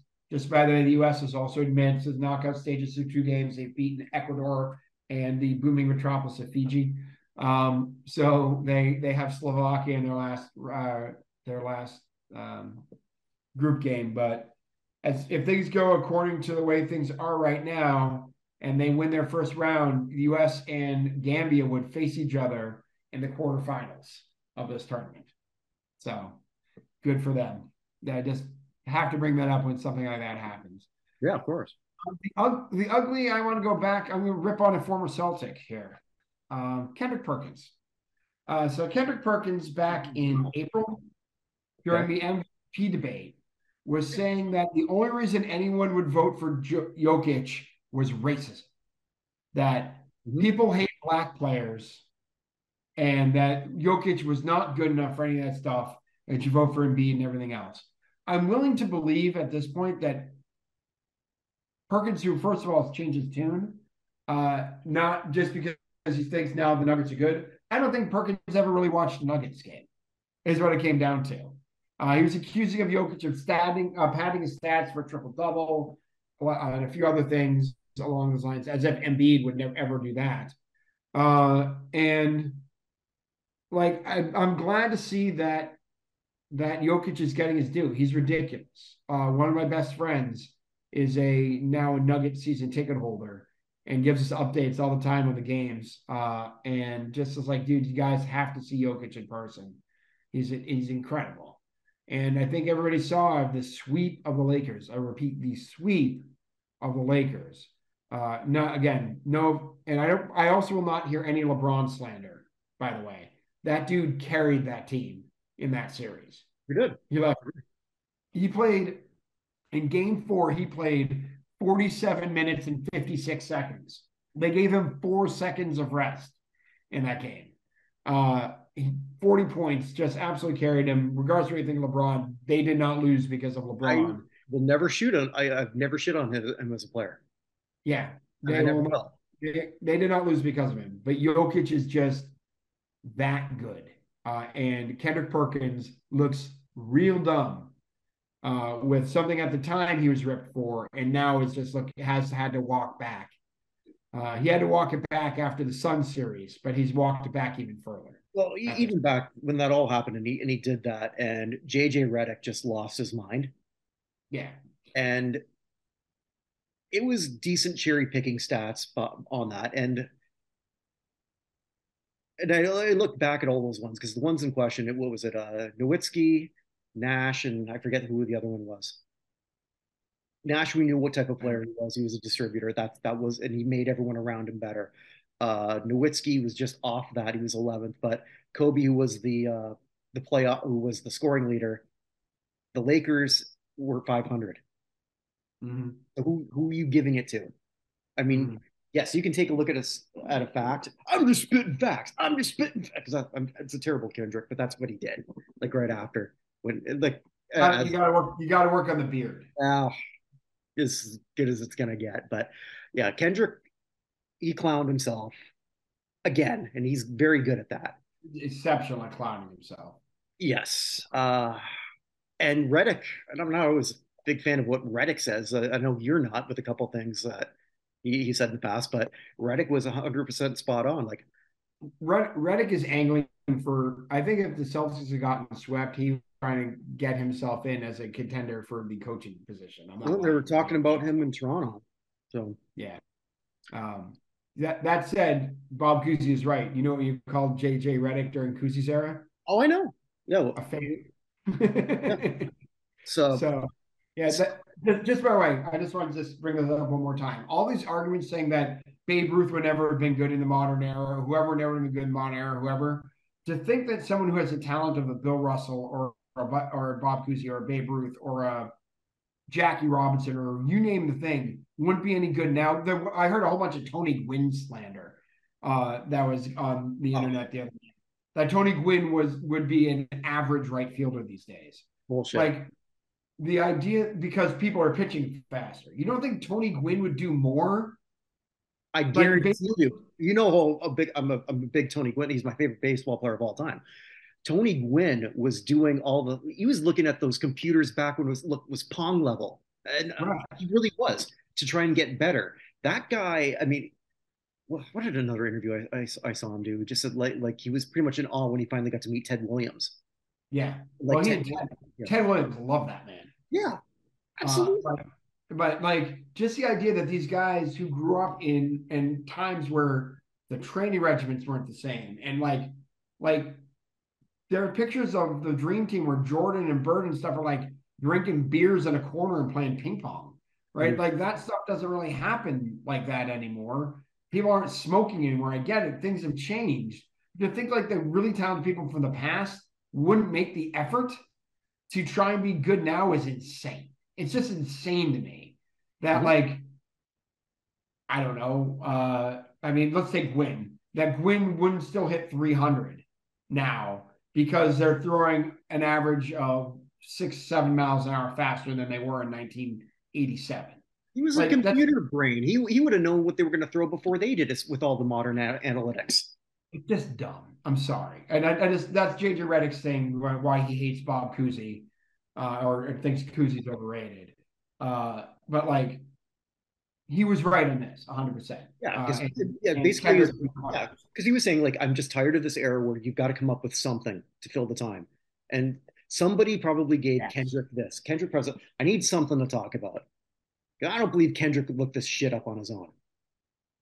No, it's the laziest common denominator. It's the whole way that Boston sports radio works.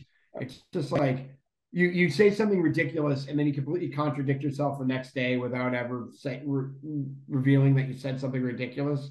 Just back and forth and back and forth, and it's just freaking. That's the other thing too that sort of like pisses me off about this here again with Jokic. So here we have somebody who's the two-time MVP, could have been a three-time MVP. Probably, I think a lot of people felt it was Embiid's turn. Yeah, I mean it was Embiid. I mean, it's been Embiid, Giannis, and Jokic for the last 5 years, back and forth. And Embiid didn't have one yet. I have no problem him winning it. Yeah, So, but Jokic, who's a basketball superstar, is not a superstar. true. Jokic, if he never got interviewed again, would be a very happy man. Right. So he doesn't seek fame. He doesn't. If he's got a national endorsement, I've never seen it. Uh, I don't think he gives a crap. Uh, Denver was finished as the number one seed, and a lot of people didn't even watch it because they weren't on national television hardly at all. Jokic, right. And then you have Kendrick saying, "Well, it's all this favoritism towards these white players." Like, no, your superstars are right now all black because frankly, because not because actually they're black, because they're more charismatic, they're more interesting. The vast majority of superstars are European. Let's talk it. No, okay. I'm sorry. Let me rephrase that. When I say superstars, I mean people who are your faces of the league. Oh, yeah. Sorry, so I apologize. Because your best player. The three best players in basketball right now are all European. Jokic, Jokic, Embiid, and Giannis, and you can throw Doncic in there. Well, he's not. Embiid's not European, but he's not non-American. Oh, I'm sorry, he's not American. I take that back. You're right. But I was thinking Doncic in my head, and then I just moved that over to Embiid. My bad. Okay, but so let's take those four. Let's add those four players. Now you can argue then the four biggest names are all not those guys, just names. LeBron's name. LeBron, Curry, Durant, and Tatum. Tatum's a bigger name now. Maybe he's a bigger draw. He's pretty okay. He's positioned more now. Is it because they're black? No, it's because all four of them talk more. Curry's got charisma up his ass. LeBron is LeBron. LeBron can talk. Giannis doesn't talk much. He can, but he just doesn't. Tatum's whole brand is I'm good at basketball and I'm a great father. That's his brand. That's a brand. I mean, it's more than some of the others who don't have any brand at all. So yeah. I mean, it's like the same shit that you probably heard as a kid about Larry Bird. Oh, well, he's getting more plays because he's white. Okay, well, he does stand out more. That's for damn sure. But anyone who ever played against him never said it. Yeah, I watched something on Larry Bird the other day, and now I have all these YouTube recommending all these videos of other players talking about Larry Bird. And Patrick Ewing was talking about Larry Bird, and he grew up in Patrick Ewing grew up in Boston. But was a Sixers fan because he loved Dr. J and Moses and hated Larry Bird. And he got to the league. All his friends like, can't jump, can't do all these things, got to the league. And Larry was just talking shit. He was like one of the greatest. You have all-time top 5 shit talkers in the history of the NBA. Larry Bird is on that team. Bird Jordan, you can fill in the rest of the team if you like, right? But then he goes in, he just lit up the Knicks. And he calls his buddies on the phone. He's like, I don't care if this guy can't jump. He's better than the rest of us. And it took until they were on the dream team together when they were in practice talking shit back and forth. And he talked shit back to Larry and made Larry laugh. And they were like buddies after that. But like you just go listen, like Charles Oakley talk about him. Like all these guys who are like tough guys, all this like, no, Bird was a bad man. Except for Isaiah. Isaiah hated Bird. He said if he was a black guy, he'd just be another player. But I mean, that was Isaiah. And there's a reason Isaiah wasn't on the dream team. So Yes, there was. but Yes, there was. yeah, There so was a few. there are a few, and one of them was Michael, and the other one was Jordan. So, but anyway, let me just get the last thing so we can get out of here. It's been a long time. Yep. My bad, I've talked about before. The U.S. national team still doesn't have a coach. Still. And it doesn't look like they're going to have a coach for a while. They're taking their time with the search. Here's the problem. Today's the 25th of May that we're recording this. The 24th of June, by my math, is less than a month away, correct? Well, if my math is accurate, yes. So why is the 24th of June important? Because it's the first match of the Gold Cup, the North American Championships, the Continental Championship, and we have anyone to lead. Yeah, that might be something that you might want.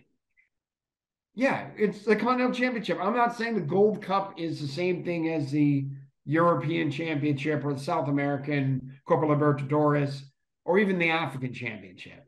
What it is a testing ground for players to get in with what the coach wants so they can put them through stuff, particularly since the U.S. does not have a qualifying thing to go through for this next World Cup. We need someone in charge. And they're not going to, I guarantee you, they're not going to have a coach in place. So if they do, the coach is going to be like named during the tournament. And he's going to be watching from the sidelines with interest. We're going to see him in the stands, whoever that person is. So, like, it's just dumb. They have had since January to do something. I mean, Berhalter is still not fired yet. He's like twisting in the wind. He's still apparently a candidate. Now, I don't think Berhalter is the coach we need going forward, but he doesn't deserve this shit. Like, fire him or don't. But like, don't enough people talking about it on your sports media. If this was Canada and hockey, this don't happen. It's just asinine. U.S. Soccer Federation is so badly run. It is a clown show of an organization. The U.S. has an opportunity at this World Cup. We have the talent. We have, oh God, I've forgotten his name. The kid who chose the U.S. over Nigeria and England. Crap, his name is just completely out of my head. U.S. Soccer. I can't help you with that one. While you're doing that, so I did sign up. I'm running it right now. Okay. Name is Balogun. So Valerian Balogun, who's on Liverpool's team, he's been loaned out to France into Reims, but he is the opportunity to go to either England, Nigeria, or the U.S. He chose the U.S. He's going to be a starter on this team. He is probably going to be our principal striker on this team going forward. We have the scoring capability finally with the guy. He scored 41 goals this year in Europe in all competitions. Like, we finally have the opportunity, and he's 21 years old. We finally have the opportunity with the players and everything, but we need someone in charge who knows what they're doing, and we do not have it. And again, we're going into a World Cup where we have no hexagon. There's no real qualifying thing. So these tournaments matter. Now we have the Confederations Cup, which is going to come up the year before, right? I don't know what they're going to do with that, because usually Confederations Cup is the host nation, the World Cup champion, and the champions of each continent. I'm presuming that either the U.S., Canada, or Mexico is going to win North America, but they're going to have too many teams. So I don't know what they're going to do about that. Well, we got to be getting our tickets. I put my name in for the just on the news thing list. So I guess we're attacking it from the U.S. pool and the Canadian pool. Those are shot, right? Yeah. So, but the U.S. needs this. They needed someone in place 2 months ago. I mean, I would give them to the beginning of April. I get it. There was some dysfunction whatever. Give it the beginning of April. That still gives you a couple months to ramp everything up. We're less than a month away now. Mm. The camp for this is going to open in 3 weeks, probably 2.5 weeks for this to get everybody in to camp and get everybody going. What the fuck are we doing? That's all I'm going to say. I thought your bad was going to be Leicester It's City. not ugly. It's not ugly yet. It's bad. Mhm. It's not ugly yet. It has the opportunity to get ugly, but right now it's just bad. So Okay. there we go. All right. Well, with that, this is going. So I'm just going to plug all the stuff that I do, or that we do here. We forgot this, by the way. Oh, that's right. Hey, if you want to bet on things, bet on whether the United States is going to get a coach anytime soon, or really pretty much anything at it. Are the Celtics going to come back from now 3-2 down? Yeah, for sure. And we got the best way to do that because no matter what sports you're watching on TV, there's some gambling company that's associated with it, and there's a lot of them out there. And chances are, if you're a sports gambler, you might just not be betting on one thing, and you shouldn't. You should sort of like have all these ones available because some places might have some wagers that may not exist in other ways, or they might give you better odds. So let's say, to Evan's point, can the Celtics do a comeback? Well, who's paying the best odds? Well, you don't want to search all from each one individually. Download BetStamp right now on your phone. BetStamp, and then you just type in whatever it is you're looking for, and they're going to sort of like put the blanket right there, so you know who's paying out the best. Also, too, if you need a bit of help, there's some experts. You can follow what they're doing, and it's really easy to do. Just download BetStamp and do a promo. The promo code is Buck25, and you're helping us out. Buck25, because I'm the Buck, and I'm not 25 anymore. Should have done Buck50. I don't know what I was thinking. I'm not sure either, but continue. Yes. Also, too, there's been a lot of other shows that are coming up. I just recorded finally the return show of the Classic Sports Review. Our good friend Glenn Pulowski is back from Antarctica, and we did the last ever World Hockey Association game. Okay. From 1979, right here in Winnipeg. That wasn't necessarily a great game, but it was really a lot of fun seeing a 17-year-old Wayne Gretzky. Some of these characters that existed in the WHA. If you've seen sort of semi-pro, the movie with Will Ferrell, this was sort of that league in hockey. The inspiration for a lot of the stuff from Slapshot. It was a lot of fun just rewatching that, or not rewatching it. I never watched that before, but that show's back. We also decided we already know what we're going to pick for next time. We're going to look at roller games. All right, cool. Yep. Okay. So we're going to look at that. So look at that pretty soon. The last show I did with Vinny Lospinuso, where Vinny makes the Hall of Fame case for. We finally did the one about Pudge Heffelfinger, the first player to ever make money playing pro football. Okay. So that's up. There's the weekly Hall of. Oh wait, that's the show. We just also we wrapped up our show with How the Hell Did This Go #1, which is now How the Hell Was This a Hit? Unfortunately, my partners keep picking good songs, so we just did One Night in Bangkok. Oh, great head.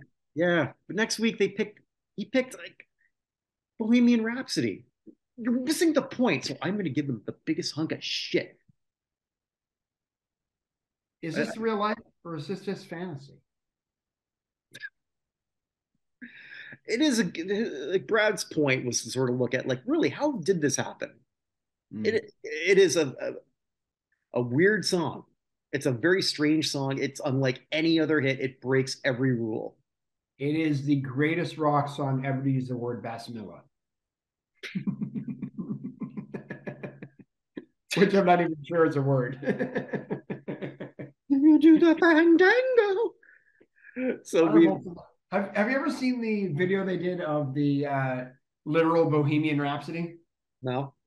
You should just look that up afterwards. It's they're just acting out the words of the thing are actually the lyrics to Bohemian Rhapsody. Okay. I've watched some of that literal stuff for other things, so I'll have to do that. Bohemian Rhapsody one is one of my favorites of that. Okay, so. I know which channel you're talking about. So there's that. Also, late June, we're going to do another episode of the retro football show. We're going to do Super Bowl VI, where Dallas wins it for the first time. Oh, cool. All right. Yep. But Super Bowl III is already up, where we just make fun of Joe Namath, sort of. Or we're in awe of him and we make fun of him at the same time. if that makes any The only sense. person who really needs to be made fun of from the early Super Bowls is Gary Ukrainian. So That'll be coming up. yeah. I guess, yeah, pretty much shortly after. Do I do a bunch of other? God, it's getting late, so I'm sure I do a bunch of other shows. It feels like I do. Yeah, we'll figure it out next week Right. when we don't have like two of the biggest icons of the last 50 years pass away at the same time. Yeah, this was, well, that's what happens sometimes when we sort of miss a week. But it's on a houseboat. But it wouldn't matter. They both happened this week anyway, so you still would have had it. Anyway, man, it's a late night. We should let people go. Absolutely, mostly ourselves. And with that, Yeah. wherever you all are, wherever you may be, stay safe, everyone. Take care. Peace.